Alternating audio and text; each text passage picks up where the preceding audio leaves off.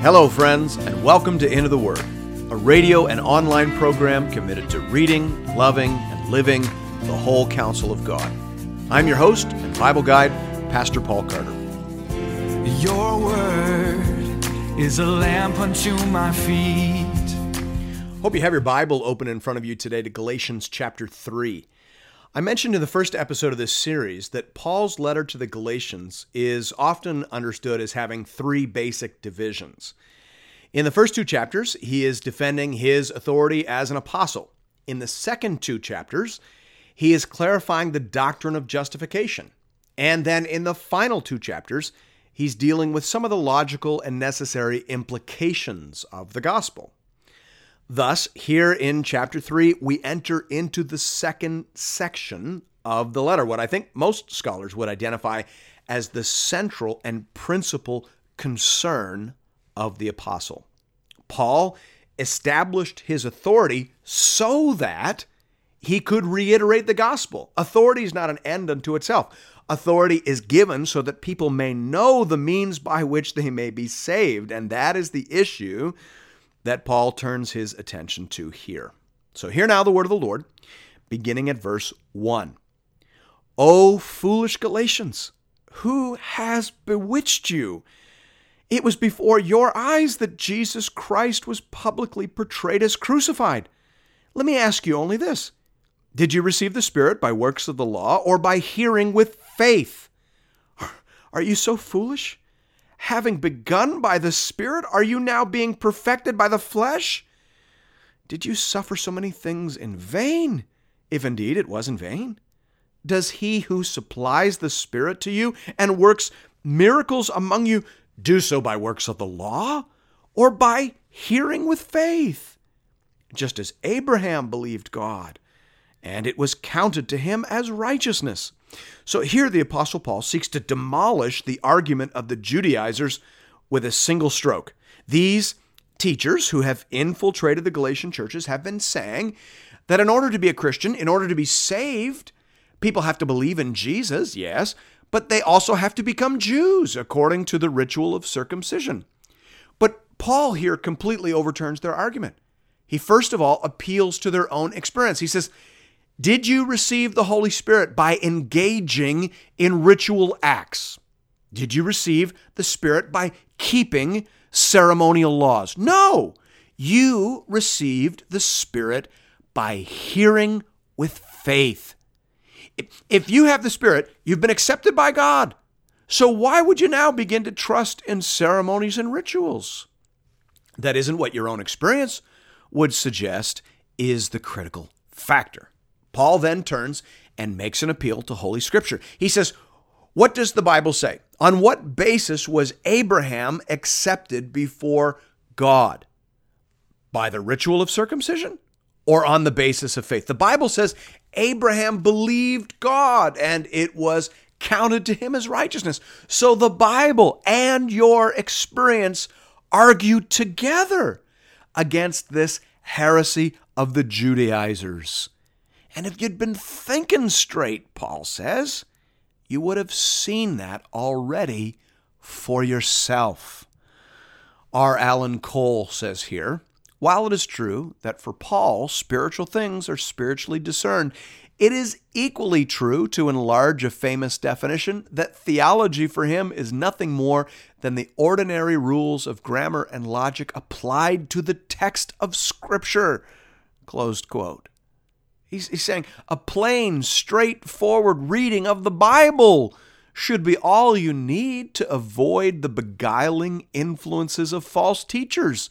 You shouldn't need a philosophy degree. You don't need to have been to seminary. You just need to read your Bible and keep your head screwed on straight.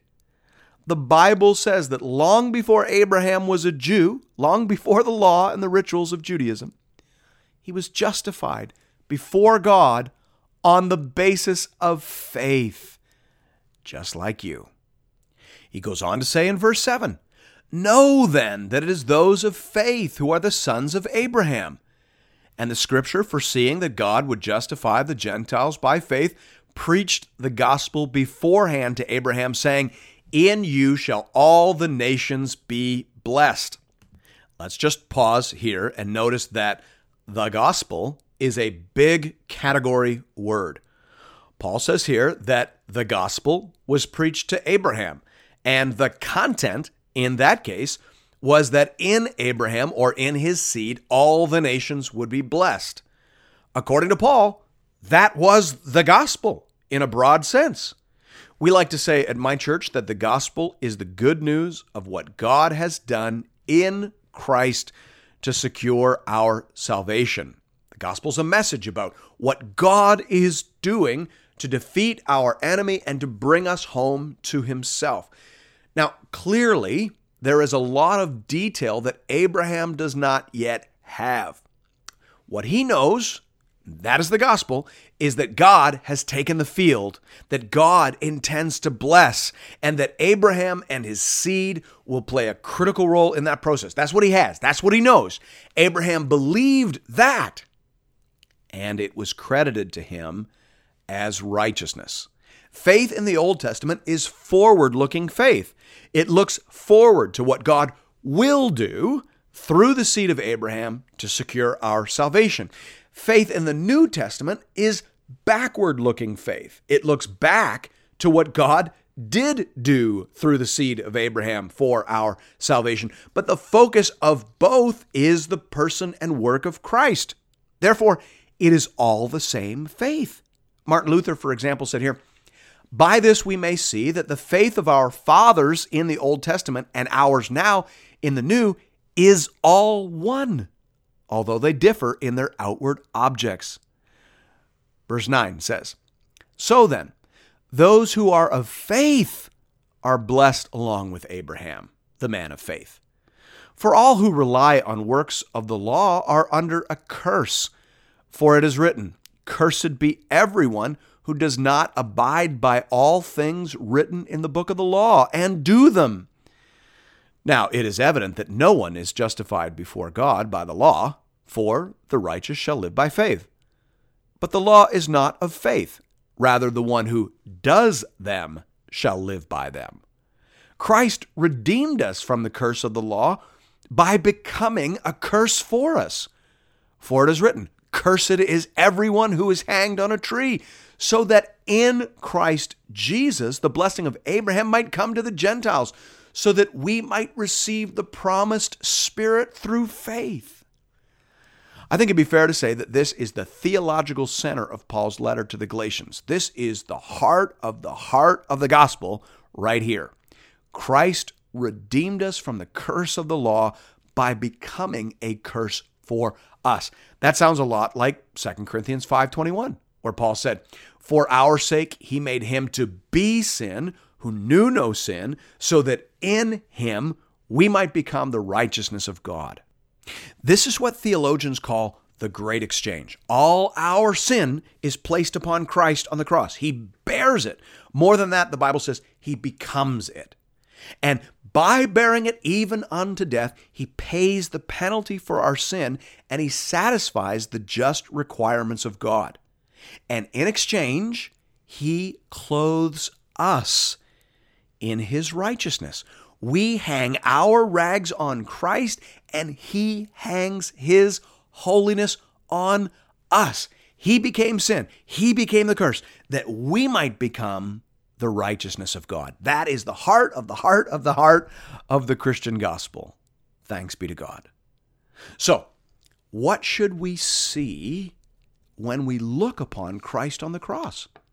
Luther says, "You shall see sin, death, the wrath of God, hell, the devil, and all evils vanquished and mortified by him." Hallelujah. What a Savior. What a salvation. Thanks be to God. Paul now illustrates his main point by means of an example. In verse 15, he says, "To give a human example, brothers, even with a man-made covenant, no one annuls it or adds to it once it has been ratified." Now, the promises were made to Abraham and to his offspring. It does not say, "and to offsprings," referring to many, but referring to one. "And to your offspring, who is Christ." This is what I mean. The law, which came 430 years afterward, does not annul a covenant previously ratified by God, so as to make the promises void. For if the inheritance comes by the law, it no longer comes by promise. But God gave it to Abraham by a promise. So here Paul makes a very straightforward argument. He says that if we are careful to seal and preserve earthly wills and testaments so that they aren't opened or tampered with until it is time to fulfill the conditions, how much more should we view the divine testament as sealed and untampered with until the appropriate time? The divine testament was made to Abraham. God willed, you might say, for Abraham to inherit all the blessings of the kingdom in his seed. So Paul is speaking figuratively here. He said that this is an illustration. He's saying it's like God made a will, and he said he was going to leave all of his blessings to a son of Abraham. That was the will. Then it was sealed, and we ought not to expect any changes to that will until the son arrives. But then what about the law? What does it have to do with inheriting the blessings? Paul's answer is nothing. The law came 430 years after the will was sealed. Whatever it was definitely not about changing the conditions of the will. It was a thing, but it was a different thing. The inheritance isn't given to those who best fulfill the law. The inheritance is given according to the promise contained in the unaltered will. Verse 19. Why then the law? Now that might be the most important question in all the Bible, because there are at least two ways you can get this wrong. You can think that the law is how you earn the inheritance, how you earn salvation. That is an actual heresy that the Judaizers, in this case, were guilty of. The law is not the means of salvation. But of course, you can get this wrong in another way too. You can think that because the law is not the way of salvation, therefore it has no value at all. But that is the heresy of antinomianism, right? That's no good either. So Paul is asking the question, why then the law? And he says, it was added because of transgressions, until the offspring should come to whom the promise has been made. And it was put in place through angels by an intermediary. Now, an intermediary implies more than one, but God is one. So Paul says the law was added because of transgressions. The law functions to restrain our headlong descent into sin, foolishness, and debauchery. Verse 21, is the law then contrary to the promises of God? Certainly not.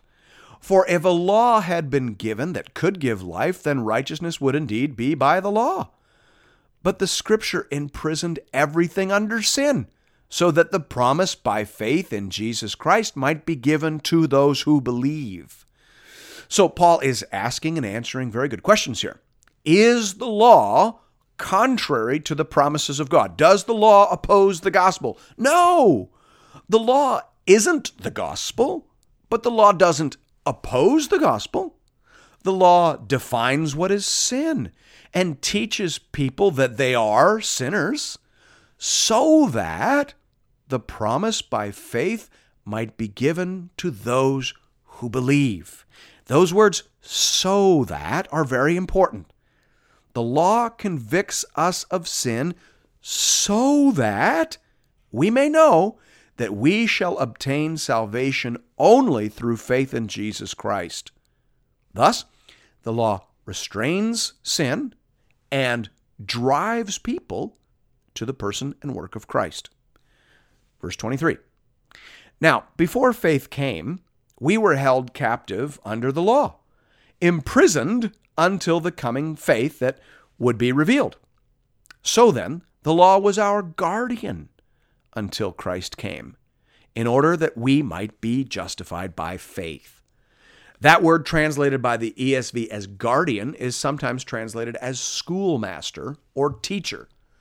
The law thus has an educational function and a disciplinary function. It is exactly what children need, children in respect to the things of God.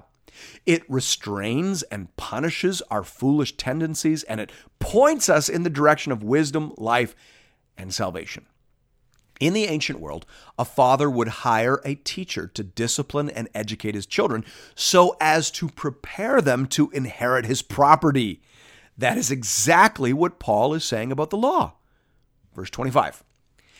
But now that faith has come, we are no longer under a guardian. For in Christ Jesus, you are all sons of God through faith.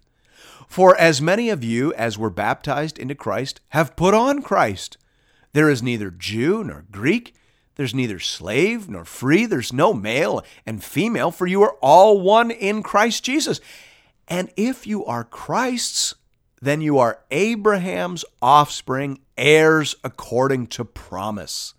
Here Paul says that with the coming of Christ and with all he accomplished, having put away the curse, having lived a perfect life, having satisfied all the righteous demands of God, having ascended into heaven, and having poured out the Holy Spirit upon all who believe, with all of that now in place, we no longer need a schoolmaster. We are adults now with respect to the things of God. We are filled by the Spirit, led by the Spirit, and loving the Word of God. We are ready now to be the children of God. And that is what we are. We aren't Jews or Greeks anymore with respect to these salvation blessings. We aren't male or female anymore with respect to these salvation blessings. We are full-fledged members of the household of God. We are all heirs with Christ, according to the promise. That's what Paul is saying. If you are Abraham's heir through faith in Christ, then you are a son or a daughter of God. You are free with respect to the law. You should still respect it, just like you would respect your schoolmaster or your teacher, because the law reveals God's character. It convicts of sin, and it points us to the Savior. But you are not under its authority. You are led by the Spirit. And because of that, you have the law written on your heart. Tim Keller says here, the adult child is no longer coerced into obedience as before, but now has internalized the basic values and lives in a similar manner because he or she wants to. Closed quote. Are you hearing that, friends? Obedience for the Christian now is a matter of trust, maturity, and love. It's not about fear. It's not about earning salvation. If we're in Christ, we have nothing to fear. If we're in Christ, we already have salvation. But if we're in Christ, then we're also filled with the Spirit of Christ, the Spirit of the Son who delighted to obey the Father. And led by that Spirit, we will live in a similar manner. Thanks be to God. And thank you for listening to Into the Word. If you're interested in additional resources, you can find those over at the website at www.intotheword.ca. You can also check us out on Facebook, and I hope that you do. We have a growing community of Bible readers over there, and we post daily encouragements and conversation starters. Hope to see you there. And I hope to see you again tomorrow, right here, for another episode of Into the Word.